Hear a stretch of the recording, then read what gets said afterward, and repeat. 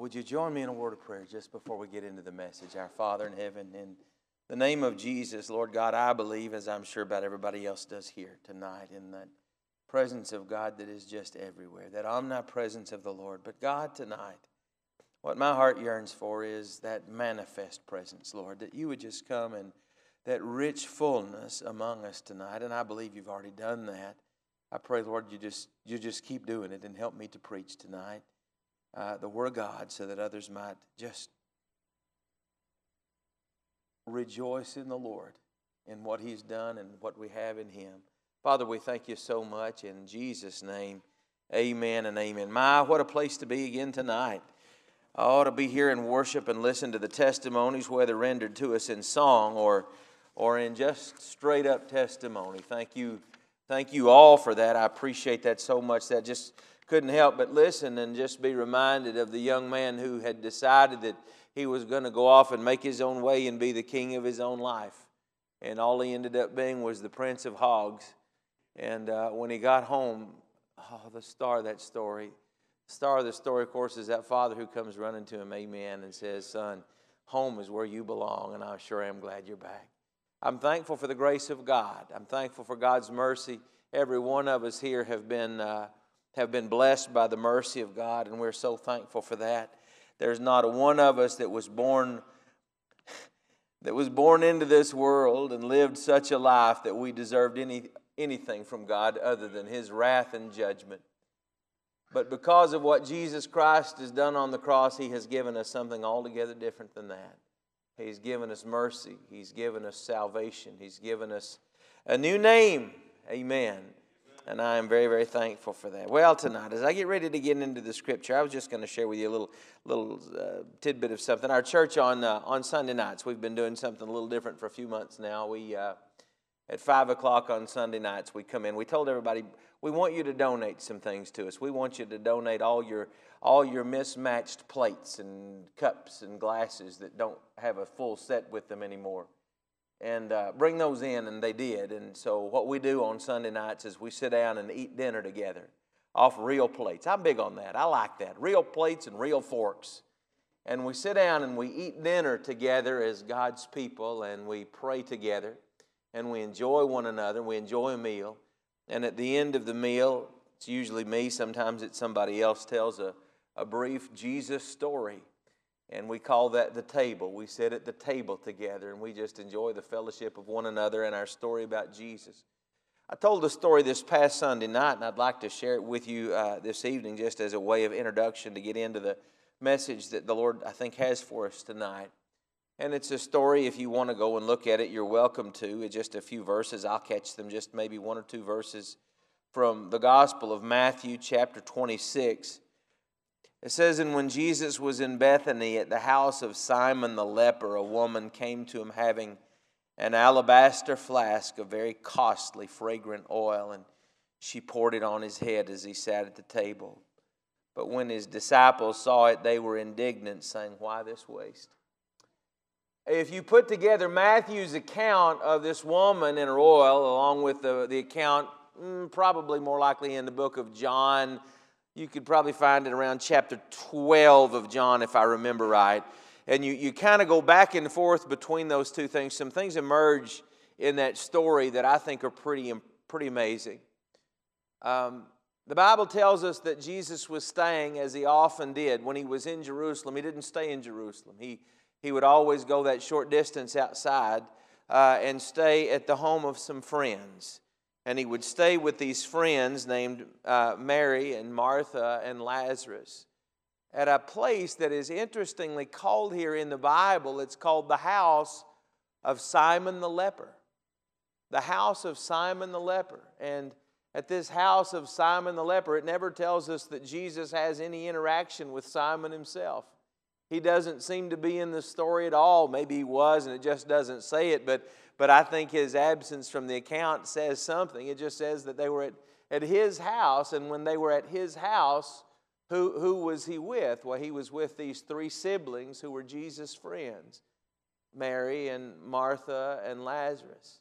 And by the time we get down to the 26th chapter in Matthew's Gospel, we're getting very near to the passion of our Lord Jesus, when He would go and He would suffer on our behalf.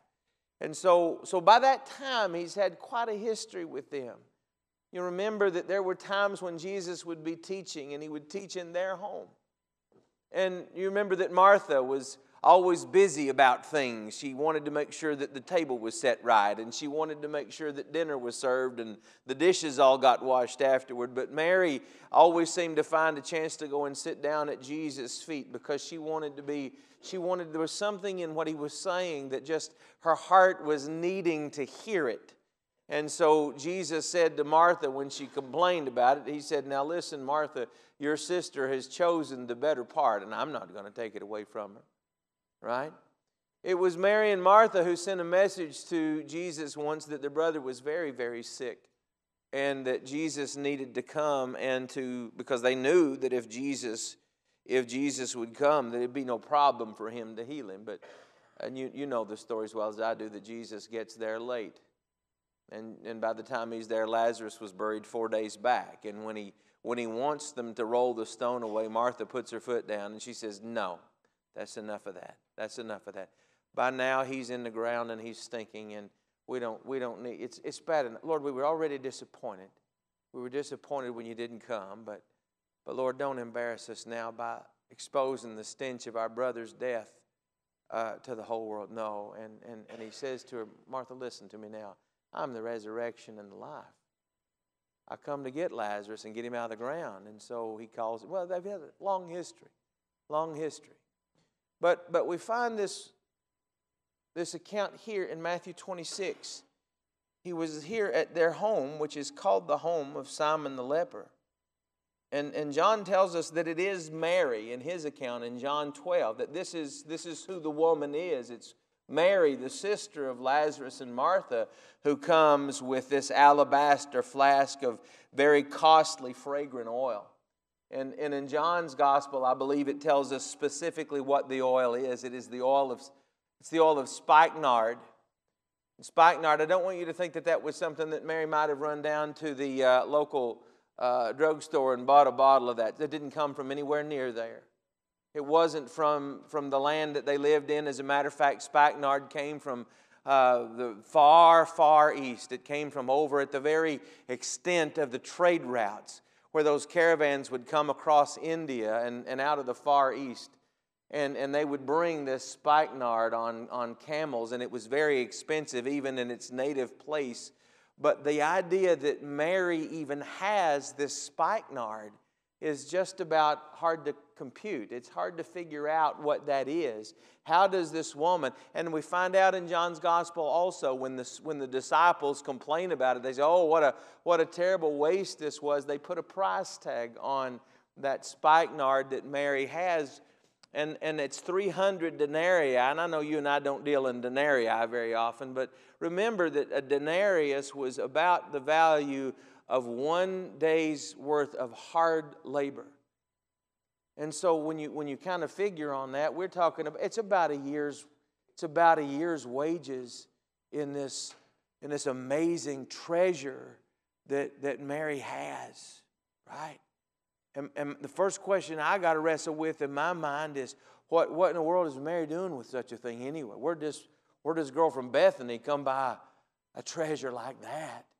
You know, these people live on the very edge of deprivation. These people live in a place where there's no safety net. They live in a place where people went hungry, where they had a hard way to go. And this woman has got this treasure. I want to know where it came from. And I'm just bear with me for a minute. I'm going to tell you the assumption, and I may not be right about it.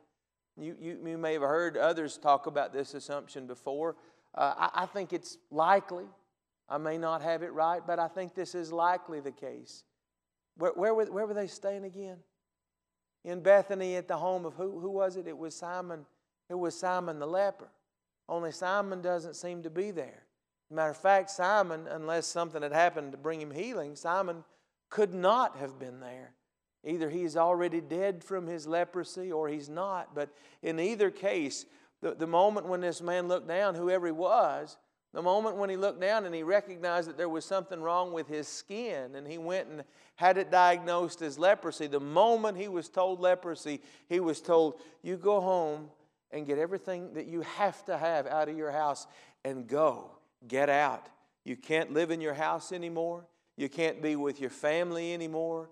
You can't live among others anymore. You've got to go out there and join a colony of lepers and live completely apart. And I can just sort of in my mind imagine Simon going back home and thinking about all the things that he'd have had to do, right? Thinking about all the fears and the worries that he would have had as a father. He's got these 3 children.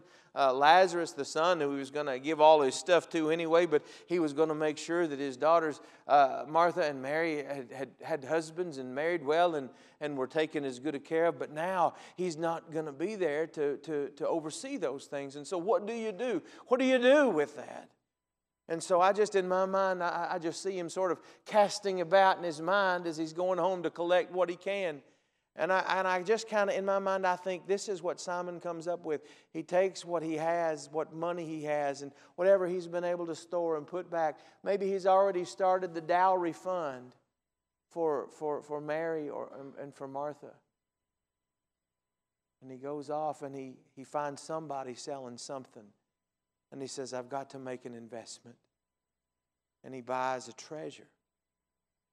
And before he leaves, I think this is likely the case. I think what he did is he put that treasure in I don't know about Martha. The Bible doesn't say anything about Martha, whether she had any, I don't know. It's talking about Mary here. And he puts that treasure in Mary's hands. He says, I've got to go. You'll probably never see me again. I'm probably just gone. But listen here, I want to give you this. And in this little alabaster box here, there's your future here. There's your life here. You're going to use this as a treasure, and it's going to be the dowry. And one day you're going to find a young man, and this is what I know. Mary, listen, I know that not everybody's going to want to marry the daughter of a leper. But I'm giving you a treasure, and people will know you have this treasure, and it'll be a dowry, and it'll be what makes your life better.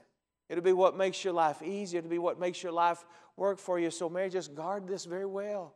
Guard this very well because all your hope is in this, right? Yeah. And so Jesus has come, and he's in her house. I don't know if people were knocking down the door to come and see Mary, the daughter of the leper, or not. I don't know if she was attracting much attention or not. I don't know. But I do know that there was a man who came, and his interest in her was not romantic but redemptive.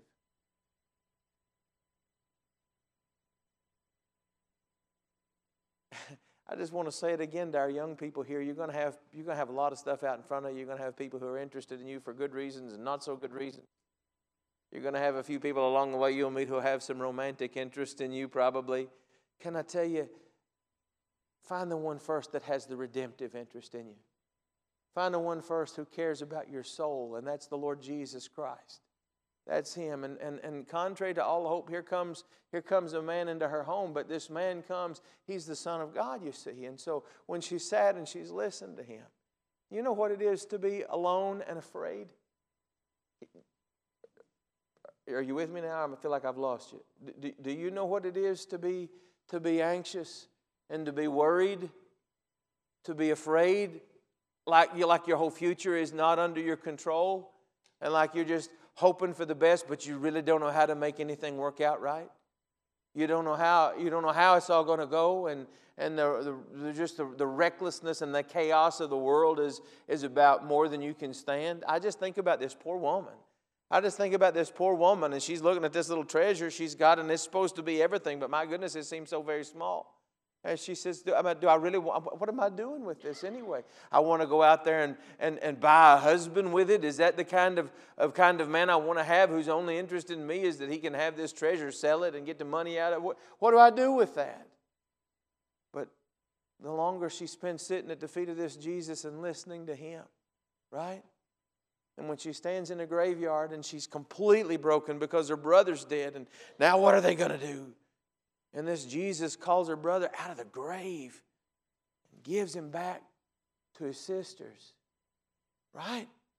And then here it is, Jesus has come back to Jerusalem again, and he's sitting here at this table. And for some reason, she's gone and gotten this little box out, and And she comes with it, and she just stands behind him, knowing what she wants to do. I mean, this is her everything. And she just crushes it. Alabaster is soft. It's a soft stone. She just crushes it in her hands. And everybody there in that whole house is startled by it. They're startled by that, right? I mean, they would have been, the sound of that breaking alabaster, the visual of what they see. I mean, she's standing behind Jesus over top of him, and all this oil comes gushing out. And then, now, you know, this isn't some cheap perfume here. This is spikenard. This is the essence, the oil, the essence of spikenard. A little drop or two would have been enough to perfume a person. And everybody said, you smell like spikenard. But here is Jesus, and they see this oil come a pound of oil just comes streaming down on his head. And then the wave of the smell just rolls over them. Oh my gosh. They realize what she's done, and they're startled, and they're offended. But Jesus doesn't seem to be either one of those things, does he? And he says, let me tell you something, fellas. Wherever the gospel is preached, they're going to be talking about this woman and what she's done for me. Do you know what she's done? She's anointed me for my burial. I just like to remember that and think about that when we get up to Good Friday and we get up to the story of the cross of Jesus. We read about all the things that happened there. We read about the scourging, and we read about the crown of thorns and the smite with the reed across his face. They pulled out his beard. They stripped him of his clothes. We read all those things. And we read about the soldiers who gambled at the foot of the cross for his garments. But do you know there was another element that's not talked about, but it had to be there. There had to have been a moment when those soldiers are nailing him to the cross, when they're standing right there under him and they're gambling for his garments, when one of them looks at the other and says, why does this man smell like spikenard? Strongly. I mean, it might have been days. It doesn't matter. It still would have been very much on him. The smell of the thankful heart of this woman who'd found what her spirit needed in him. Amen. The thankful heart of this woman who said, Lord, you've given me what I need, and I will give you everything that my hope is about. I'm going to pour it all out to you and give it to you. Amen. And so as he hangs there dying, they're smelling it. And you know what? Our Lord was smelling it also. This amazing gift. And it's just a little oil. What is that to God? What is it? But the heart that gave it was everything. Well, why would she do that? Why would she do that? Can I tell you, as I think about her, I think that she must have been a woman who must have struggled with some worry, some fears, sense of powerlessness, some anxiety. But when she was with Jesus, when she was in his presence, all that stuff just kind of slid away. I wonder if tonight I might talk with you just a little bit about overcoming some of those things in your own life. About overcoming spiritual anxiety by being a little bit more like Mary, by being like her. Overcoming spiritual anxiety. She overcame it in the presence of Christ, and it changed her life. In his words, in his presence, it was everything to her. It brought her something she probably had thought she would never really know, and that was peace. The Bible says, and you already knew it, that the way of the transgressor is what? Hard. The way of the transgressor, see, it's hard. Even if you're not the worst sinner that anybody ever met, even if most of your neighbors like you, even if your boss thinks you're a grand employee and your wife even says you ain't that bad. You know, here's the thing. It is hard on the soul, and it is hard on the spirit to be separated from God. Amen? You remember that? Do you remember what it was? You ain't been saved so long you don't remember, do you? You ain't been in a part of the body of Christ that you don't remember what it was to be lost, do you? Because it was hard to feel alone. It was hard to feel separated. It was hard to feel that lack of peace inside the spirit that only Christ can heal with His peace. But you know what? Sometimes I believe that even as Christians, sometimes we can battle with and deal with a spiritual anxiety. A spiritual anxiety. And so tonight I want to talk to you just a little bit about that. Anxiety is a cousin of discouragement. A cousin of discouragement. Right? We had lunch with Pastor and his wife, and Donna came along. Donna Romine came along, and she's from down where I am. We were sitting there, probably, we didn't say it, but I think we were both thinking about how y'all people talk funny. But anyhow, while we were talking about people that we both knew and who she was kin to. You know what I'm saying? You meet people, you know, well, I know your family. Oh, you're like, I can see the resemblance, right? That's how you talk. Well, did you know that anxiety has a cousin? Anxiety is a cousin of discouragement. They're both favorite weapons the enemy uses against us. But God has not, listen to what I'm saying to you now, God has not left His children vulnerable and without help in the battle against either one of those things. And so, friend, if you tonight or any time lately you've been battling your way through anxiety or discouragement, can I tell you something that ought to make you feel a little bit better, even while you're in the middle of that? The Lord sees you, and He's not ashamed of you. The Lord sees the battle you're going through, and He's not ashamed. The Bible says that He is not ashamed to call us His brethren. Amen? He says, you belong to me and I belong to you. And if you're going through something, I don't ostracize myself from you. I don't separate myself. I want to come to you and to be a help. God has not left His children vulnerable and without help in the battle against anxiety and discouragement. Before I go further, I want to make sure you understand what I'm talking about tonight. I'm talking about spiritual anxiety. Spiritual anxiety. There is anxiety that is just purely physical in its cause. And God can certainly heal that as He can heal any disease. He may choose to do it directly and instantaneously, or He may choose to use a physician to help. And so if you've got a chemical, well, just do what you got to do. But I'm talking tonight about spiritual anxiety. That is to say, it's an anxiety that's born entirely in the working of the mind.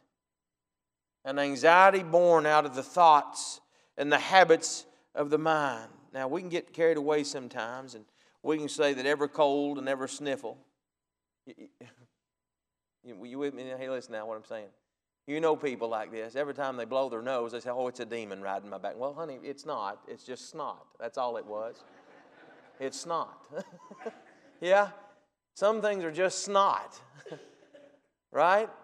Don't be carrying, not everything's as spiritual. Pray about it. I mean, you can pray, but put that snot in God's hands too. It's all right. He can handle it. But I'm saying not everything necessarily is a spiritual battle. And we ought to be careful about that. But with that said, I'm convinced that most anxiety, listen to me now, I'm convinced that most anxiety that we deal with, most of the time, it is spiritual rather than physical.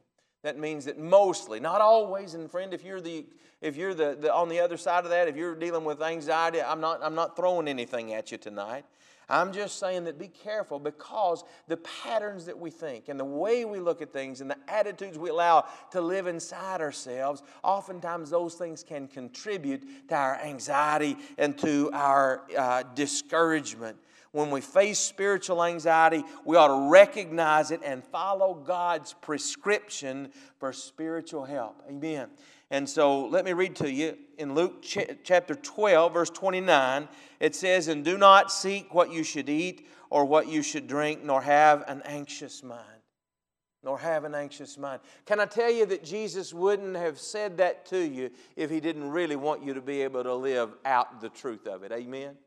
He wouldn't have said to you, don't have an anxious mind, if He wasn't willing to empower you to overcome the anxious mind. Amen.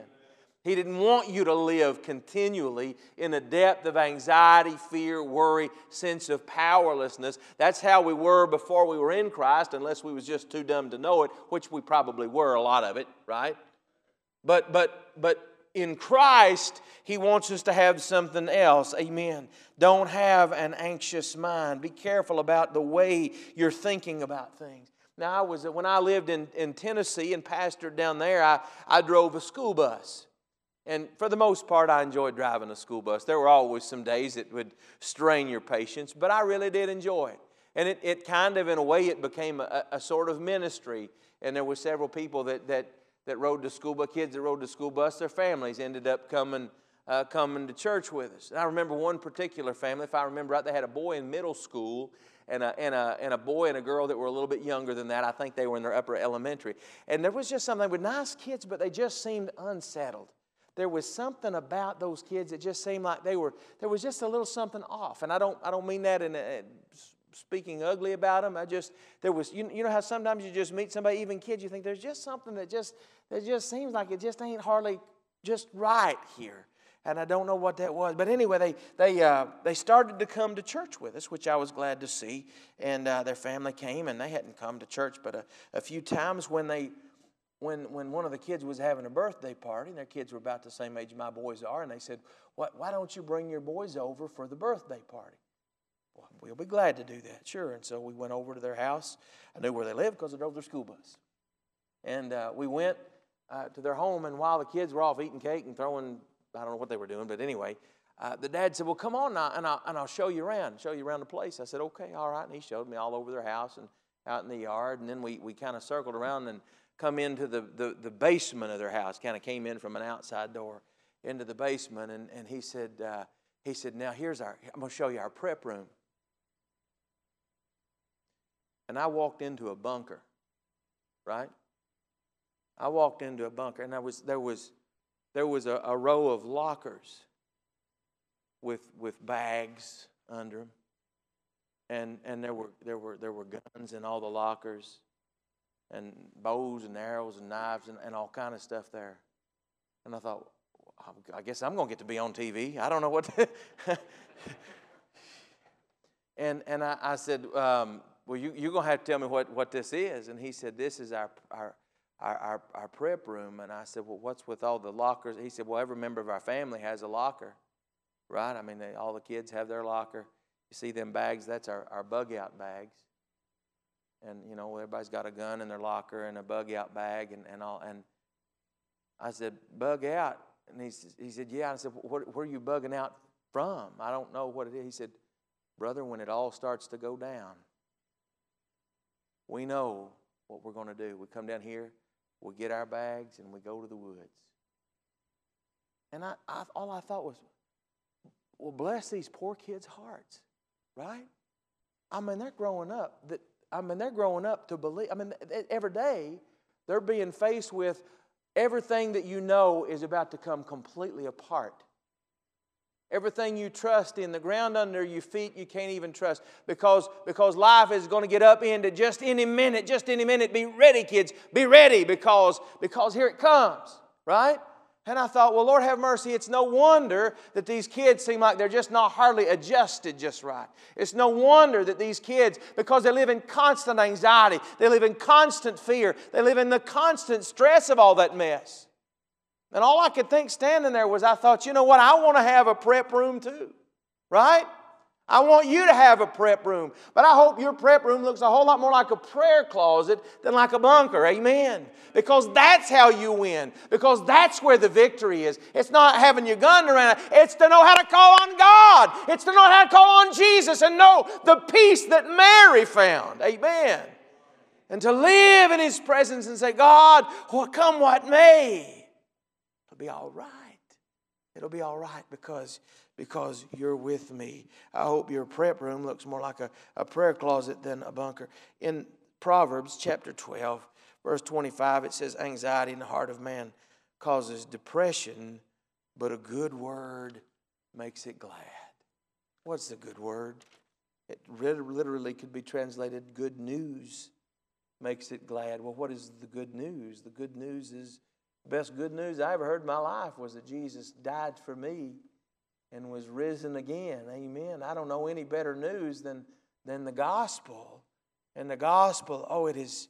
Can I tell you that the gospel has healed my heart in ways that I can't talk about?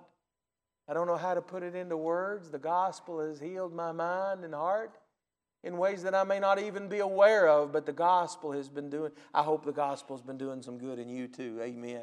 I hope it has settled the mind and it has released the heart from all the worries and the fears and the anxieties over in the book of Philippians.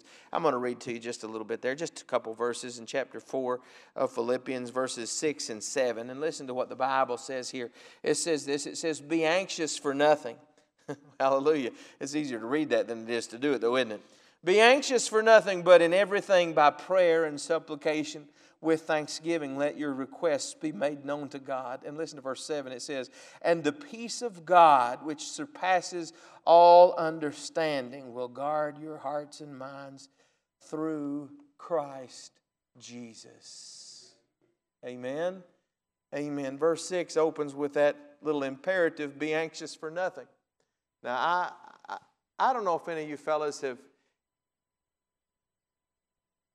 I'm speaking as a man, so I don't know the woman's perspective on this. I can only speak from my own experience. But sometimes if my wife is a little tore up about something, if she's a little anxious, if she's stressed about something, and I say to her, now honey, you just need to calm down. I mean, that works like magic, don't it? I mean, it's like a magic spell. I mean, just soothe, not really. It doesn't do that at all. No, exactly the opposite effect. You want to throw gas on that fire, go ahead and say, honey, you just need to calm down. And you know it's all going to come unglued right then, right? I mean, not only is she upset, now she's just plain mad. And if you like mad, then go for it. But if you don't, you might want to say something different. Well, here is this little imperative. And you know what it says to you here in verse 6? It says, honey, you just need to calm down. It says, be anxious. It says, be anxious for nothing. Well, it sounds good, but how to do it? How to do it? If your heart is anxious, if your mind is troubled, how do you just say, well, it says be anxious for nothing, so I just guess that's what I'm going to do. Well, it's a little bit learning to put that on, isn't it? You know what I'm saying to you? Well, the rest of the passage here gives us some keys, but let's start toward the end in verse number 7. And what does it say? It says the peace of God. And already I just feel better when I read that. Because the peace I'm looking for, it reminds me that the peace I'm looking for is not the peace of the world. It's not the peace of everybody liking you better. Are there any people pleasers in here? Be honest. Now don't be lying to me. I ain't the only one. Anybody in here that really kind of addicted a little bit to the approval of other people? And if somebody don't like you, it just lodges in your brain and eats at you. Yeah, there's a few of us. Okay, all right. And you just feel like, well, I got to have it. If somebody don't like me, I must be doing something wrong. And what's wrong with me anyway? You know what I'm saying? Yeah, anyway.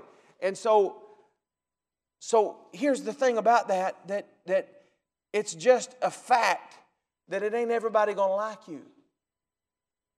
It's just a fact that it's not everybody who's going to approve of everything you do, everything you say, everything you believe. The world is never going to give you unanimous consent allowing you to be you. There'll be plenty of people in the world, plenty of voices in the world saying, you know, you really ought to be different than you are. You ought to think different. You ought to be different. You ought to look different than you do. Right? The world will all... But listen now, the Bible doesn't say that the peace of the world will do anything for you. It says that the peace of God, amen, it's God's peace which passes understanding. What that means is that it's never tied to the circumstance you're living in right now. Amen? It rises above that. God doesn't have to adjust circumstances to give you peace. You know that if you're any kind of a praying man or woman already. Because you know that there have been a moment where you've come before God with a burden on your heart and you didn't know what to do. You didn't know what the answer was. You couldn't see the pathway through. You didn't know how God was going to deliver you. And you prayed earnestly. And you just knew in your spirit that God above was listening to you while you prayed. And He just laid His hand on you and said, it's going to be all right. And you didn't even need Him to tell you how. You didn't even need Him to show you what the answer was going to be. You didn't even need Him to part the Red Sea for you. You just knew He had it in His hand and it was going to be okay. You got up from prayer, circumstances were exactly the same, but the peace of God had come. Amen.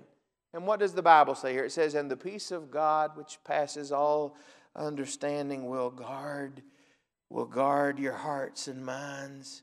Amen. Will guard your hearts and minds. And how will it guard your hearts and minds? The same way that peace entered into the heart of Mary. And when she watched her whole future dripping between her fingers down onto the head of Jesus Christ, I have to believe that as much as those other disciples were standing there in shock, disbelief, and anger, Mary stood there in absolute and utter calm of God's peace washing over her. It's all right.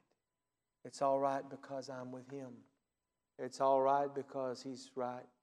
He's right here. And it's going to be okay through Jesus Christ. There's no real lasting help for spiritual anxiety apart from the grace of Christ. Did you know that? You're battling your way through spiritual anxiety, and you may try lots of things. Go for a walk, go for a hike, I don't know what else you're going to do, but can I tell you that don't leave Christ out. Don't leave trusting Him. Don't leave searching for His presence out, because that's what's going to change everything. That's what's going to make it all different. And remember I'm going to skip that. I started to say so. I think I'll leave that out. Sometimes wisdom is knowing what not to say. It says this peace of God will guard your heart and mind against anxiety. It'll guard your heart and mind against depression. It'll guard your heart and mind against discouragement. And I'm not listen, friend, don't mistake me.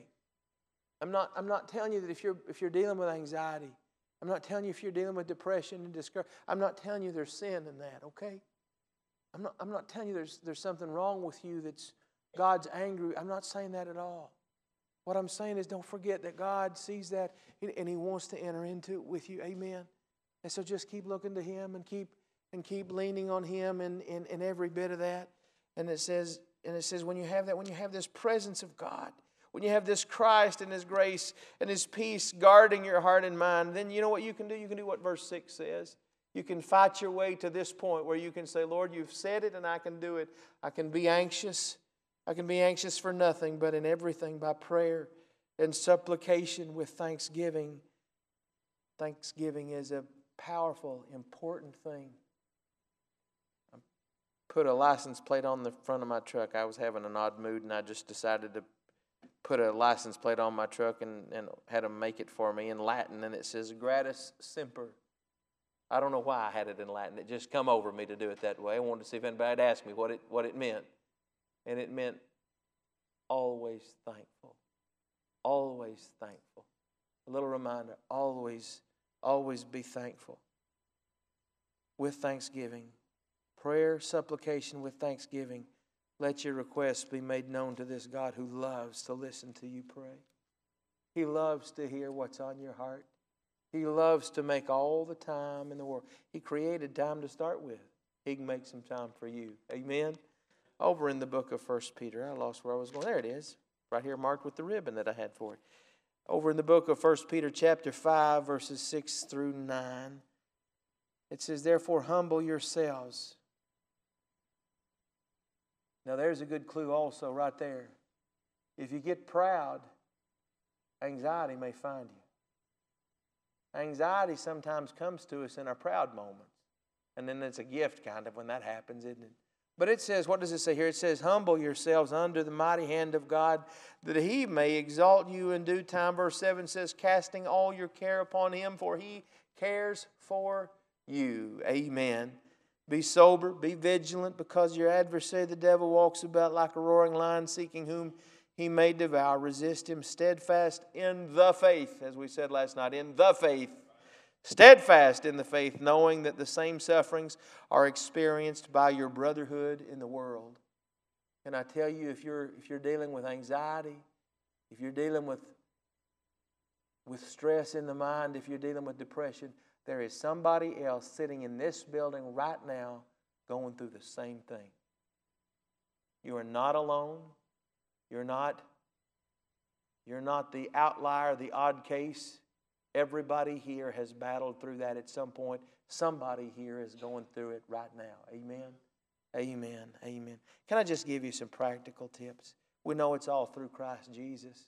We know that it's all through submitting to Him. We know it's all through being in His presence living in His prayer. He gives us the power to overcome. That's what Mary found out. That's why she put her whole life and future in His hands. If I could just give you some practical little things that you could use to express that with. Number one, first thing I'd say to you is, if you're not, you need to be saved. Because the way of the transgressor is hard. Because if you're not born again, if you're not saved, there is the great reality of your sin, which produces a gulf between you and God. Because God hates your sin with a passionate hatred.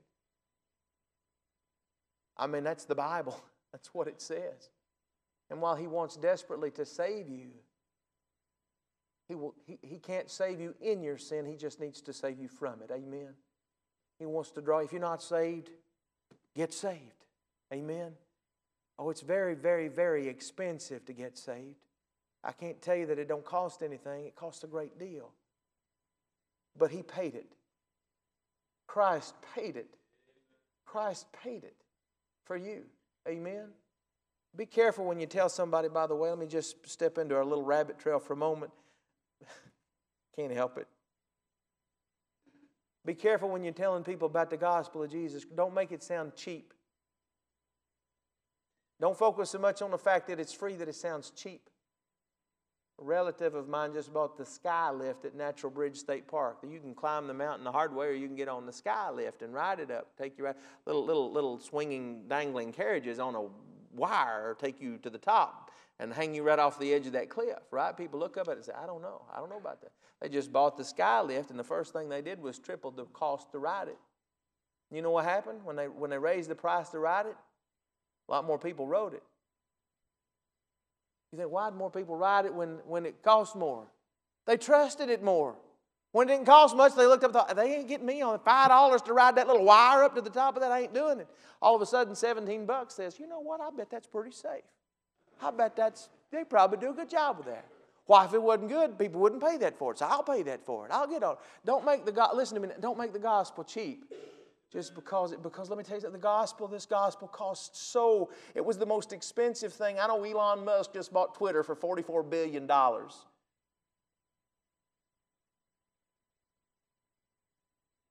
I've sure seen times in my life I couldn't have bought something for $44. Right? Yeah. $44 billion. That's an expensive purchase. Can I tell you that it remains true that the most expensive purchase that was ever paid for in the history of the world is when Jesus Christ paid for the souls of lost men and women when He died on the cross. Never before, never since was ever such a price paid for a thing. It's very, very, very expensive, but the price has already been paid. If you're not saved, you need to get saved. It's extremely costly, but it's not a cost to you as far as that kind of thing. Get saved. Number two, live your life in constant agreement with God. So many times, and I probably have harped on this already, but so many times we believe that we just have one prayer to pray to be right with God. Right? I just have one prayer to pray. Go pray the prayer at the altar and get saved, and then that's all the repenting that I'll ever need to do. You know what I think repentance really is before it can possibly mean anything else? Repentance, before it can mean anything else, must simply just mean agreeing with God. First thing God says to you is that you're a sinner and you're deserving of hell. And can you agree with that, or can't you? Well, if you're here tonight and you call yourself a Christian, I hope you've had that moment where you agreed with God. If you didn't agree with Him, you're not saved. You're not born again. You hadn't done that. I don't care how long you've taught Sunday school or sung song, whatever it is that you do around here. If you never did that, you need to come get saved tonight. Right? You got to agree with, but now let me tell you, can I tell you that you got to go on agreeing with God? And God will show you things. God will take you down places and put you through things where what He is doing is He is showing you all the things in your heart that still don't quite reflect what He wants them to reflect. Amen? And so what we got to do, we got to just keep agreeing with God. And if that means keep repenting, but live a life in constant agreement with God. Because when you get out of agreement with God, you get out of joint with Him, and I don't want to tell you that every time that you get something a little out of joint, God says, that's it, you're out. But it does mean that there's a problem, and that problem has the potential to be devastating to you. Right?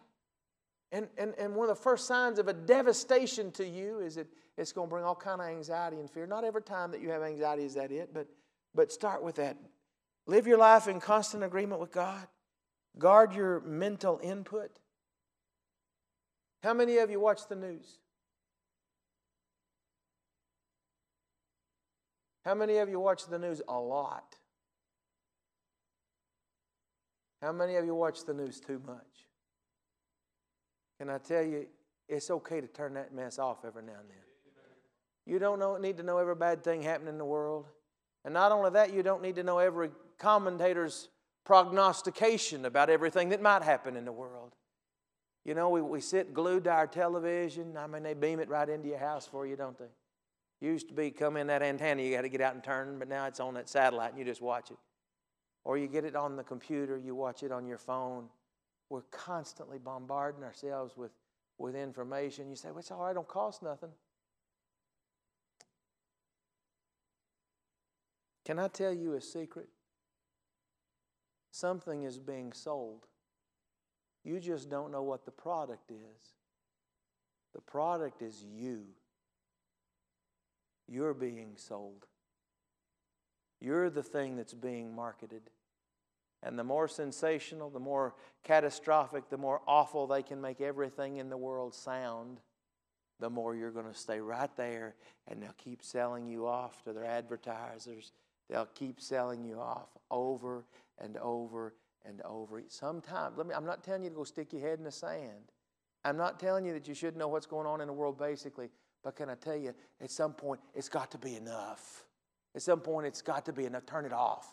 Just turn it off. Guard your mental input. Guard what you let come into your mind. Guard, if you got people around you, listen to me now. I know you want to be the salt and the light in the world, and you ought to be. You ought to be the salt and the light in the world. You ought to be able to be in the world and rub shoulders with people who don't know Jesus, who don't believe the gospel. You ought to be able to be in the world. But listen to me now. You got to balance that a little bit, okay? You got to put that, because if you're constantly around people who are just pouring negative thinking into your mind, if that's what you're taking in all the time, listen, you can't sustain that for very long. Amen. And so you got to get away from that. Back over in the book of Philippians chapter 4, I read that to you earlier about what the peace of God will do. It'll come in. But listen, what it says right after that is this. Finally, brethren, whatever things are true, amen, whatever things are noble, whatever things are just, whatever things are pure, are lovely, are of good report, if there's any virtue, if there's anything praiseworthy, meditate on these things. Don't always meditate on what's wrong. Just give it to God sometimes and say, God, the world is too big, it's too hard. I just want to sit at Jesus' feet for a few minutes. I don't need to fix everything. I just need to know the Savior. I just need to be with Him. And Lord, maybe you call me to go out there and do something.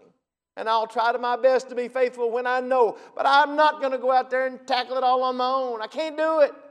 And so, Lord, I'm just going to sit here until I feel an unction. Amen. Guard your mental input. And then I would say to you, guard your vocal output. What are you talking about?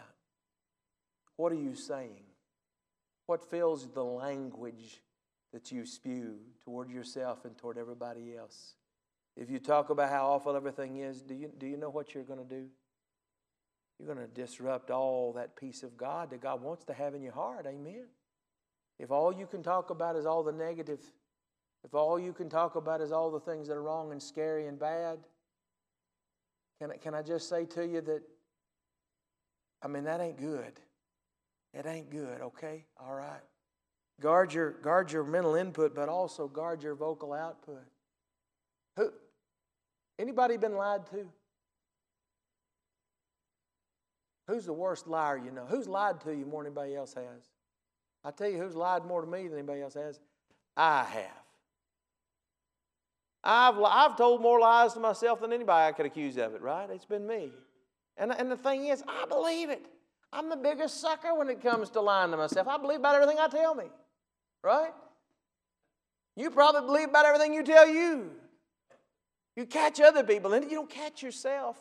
Can I tell you, if you're not careful, learn to speak biblically. I don't know that you need to necessarily go out there and be one of those people that memorizes the whole New Testament verse by verse. Wouldn't hurt you none, but you probably can't do it.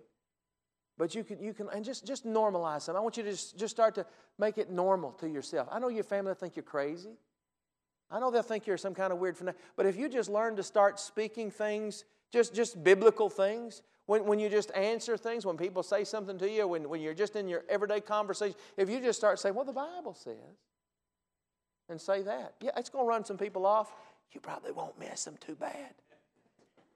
Be all right. Be okay. But when you start speaking the things that God has said in the Scripture, do you know there's a great power in that? The next thing I'll say to you, I've said 5, I think I might have 6.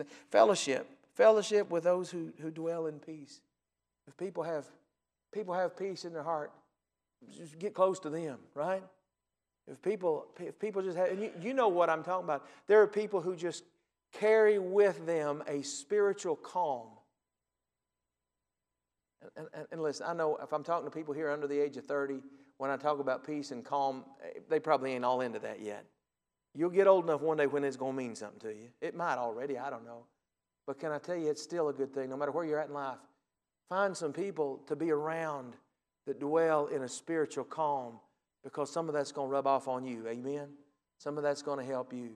And the last thing I want to say to you, before I get back to trying to talk about marriage just a little bit, is have some good fun along the way. Have some good fun along the way. It's all right. It's not unchristian. It's not anything wrong with it. Have some fun. And there's lots of opportunities to have fun along the way. I tell you what I've tried to take one of those things that can be a real nuisance, one of those things that can really aggravate you and take away your peace in life, and I've tried to have some fun with it. So I don't know if you have what I've got, the problem that I have, but there are about 2 blocks of time in any given day when my phone starts ringing. And it's, you know the people that call you. They're probably trying to sell you either a car warranty, or in my case, I don't know how this happened. I'm 44 years old, and I've gotten on the call list for some company that deals with Medicare enrollees, trying to sell them an additional supplement. And I've told them over and over, call me 21 years from now, and we'll talk about it. But I can't talk to you now. I'm right. But they call me every day. And I used to get aggravated and mad. And then, you get mad, and then all your peace goes out the window, and you just, and I thought, Lord, help me with this. And then they didn't call for a week or two. And then he called me. And nothing against foreign people or anything like that, but it always does kind of amuse me halfway when they give you a name that you know it ain't their name because they struggle with it. When the guy says, my name is David. I think it's David. Okay, but you pick one and we'll go with that. But he, they didn't call me. Old David didn't call me for a couple of weeks, and I thought, well, God, I guess you helped me by not letting him call me. And then he called me again, and I answered the phone, and he said, hello, how this is David with senior benefit. How are you? I said, David, I'm okay, but let me ask you this, buddy. How are you doing? I've been worried to death about you. I thought something had happened to you, man. I said, I was afraid maybe you died on me. I didn't know you hadn't called me in a couple of weeks. I said, you got to talk to me, buddy. How you doing here? What's going on in your life? Amen. And a little while back, another guy from the same place, he called me, and he called, and he says this. He said, I think you have Medicare Part A and Part B. And I said, no, I don't. I said, should I have that? And he said, yes, you should have that. And I said, well, I want it. Sign me up for it. And sign me up for anything else that you can give me to go along with it. This gets a guy's blood going, right? Hey, we got one. And I said, because if I'm supposed to have it, brother, I want it. Get me on the roll for it. I want that Medicare. And he said, wait, how old are you? And I said, I'm 44. And he said, oh, I'm so sorry. I said, no, man, listen, you said I need it. And I want it. And he said, no, sir, you can't have it. And I said, no, buddy. I said, listen, you've got me tore up now. I said, I feel like there's got to be a way. There's got to be a way, a loophole, a program. I need your help. Get me on the list. And he starts shouting through the phone. He says, you can't have it. You can't have it. You can't have it. And I said, okay, call me back in 21 years, man. They're going to call you anyway. You might as well bleed off a little stress, is all I'm saying, right? But my favorite one, I got to thinking about it. I thought, Lord, I really, even as a pastor, sometimes we get lost in just being constantly in the church and being around Christian folk and talking to them. If you're not careful, and especially it's been a little weird over the last couple of years, you're not out among people as much. And so you kind of get out of the habit. You're not careful. You get out of the habit of just sharing the gospel with a stranger, right? Right? And so he calls me back. And he says, whatever is their name they're using that day. This is so-and-so. How are you today? And I said, let me just tell you. I said, I'm so glad you asked me how I'm doing today. I said, I am blessed beyond all measure. Can I tell you that God has been good to me? Because I'm going to tell you what God has done. I want you to know I am fully deserving of hell and all the wrath of God. But God sent His Son into the world to die for me so that I could be born again. He's given the Lord Jesus Christ on the cross, and He raised Him up, and He's my Lord and Savior, and He lives in my heart. He's filled me with the Holy Spirit, and I'm so glad. I said, how about you? Do you know the Lord? Do you have Him in your heart? And he says, huh. Oh, I said like 12 times, huh. I'd start to say something. He said, huh. I don't know what was going on in his mind. But I thought, you know what, they're going to call me anyway. You know, we said, well, I wish I had the Lord to give me the chance to share the gospel with them. They've called you 15 times today. Have a little fun. Learn to do that. Tell them about the gospel. The world, really, if we just take a moment, and we get over ourselves a little bit, we can have a little fun. We can have a little enjoyment. Amen. We can lose a little stress and anxiety. Some things that we get mad about, if we find some laughter in them. The Bible says laughter doeth good like a medicine.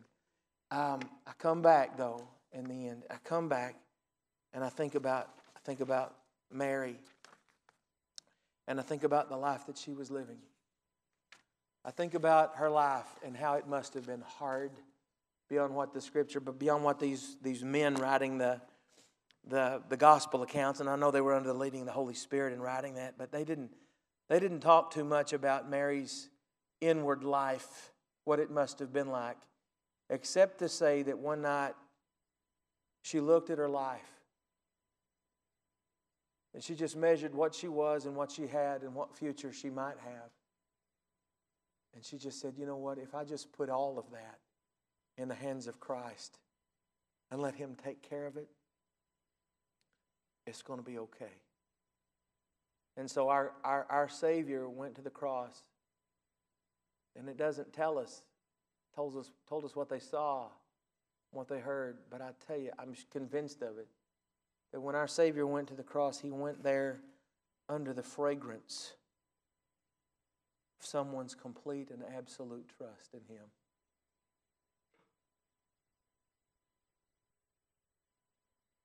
I think once before I was preaching here and I was talking about Gethsemane when Jesus was battling with His own struggle there. I wonder if a part of what helped Him through that, I know the angels came and ministered, but I wonder if a part of what helped Him through that was that smell of spikenard still on the air. There's somebody depending on you. There's somebody depending on you. And He said, I'm not letting her down.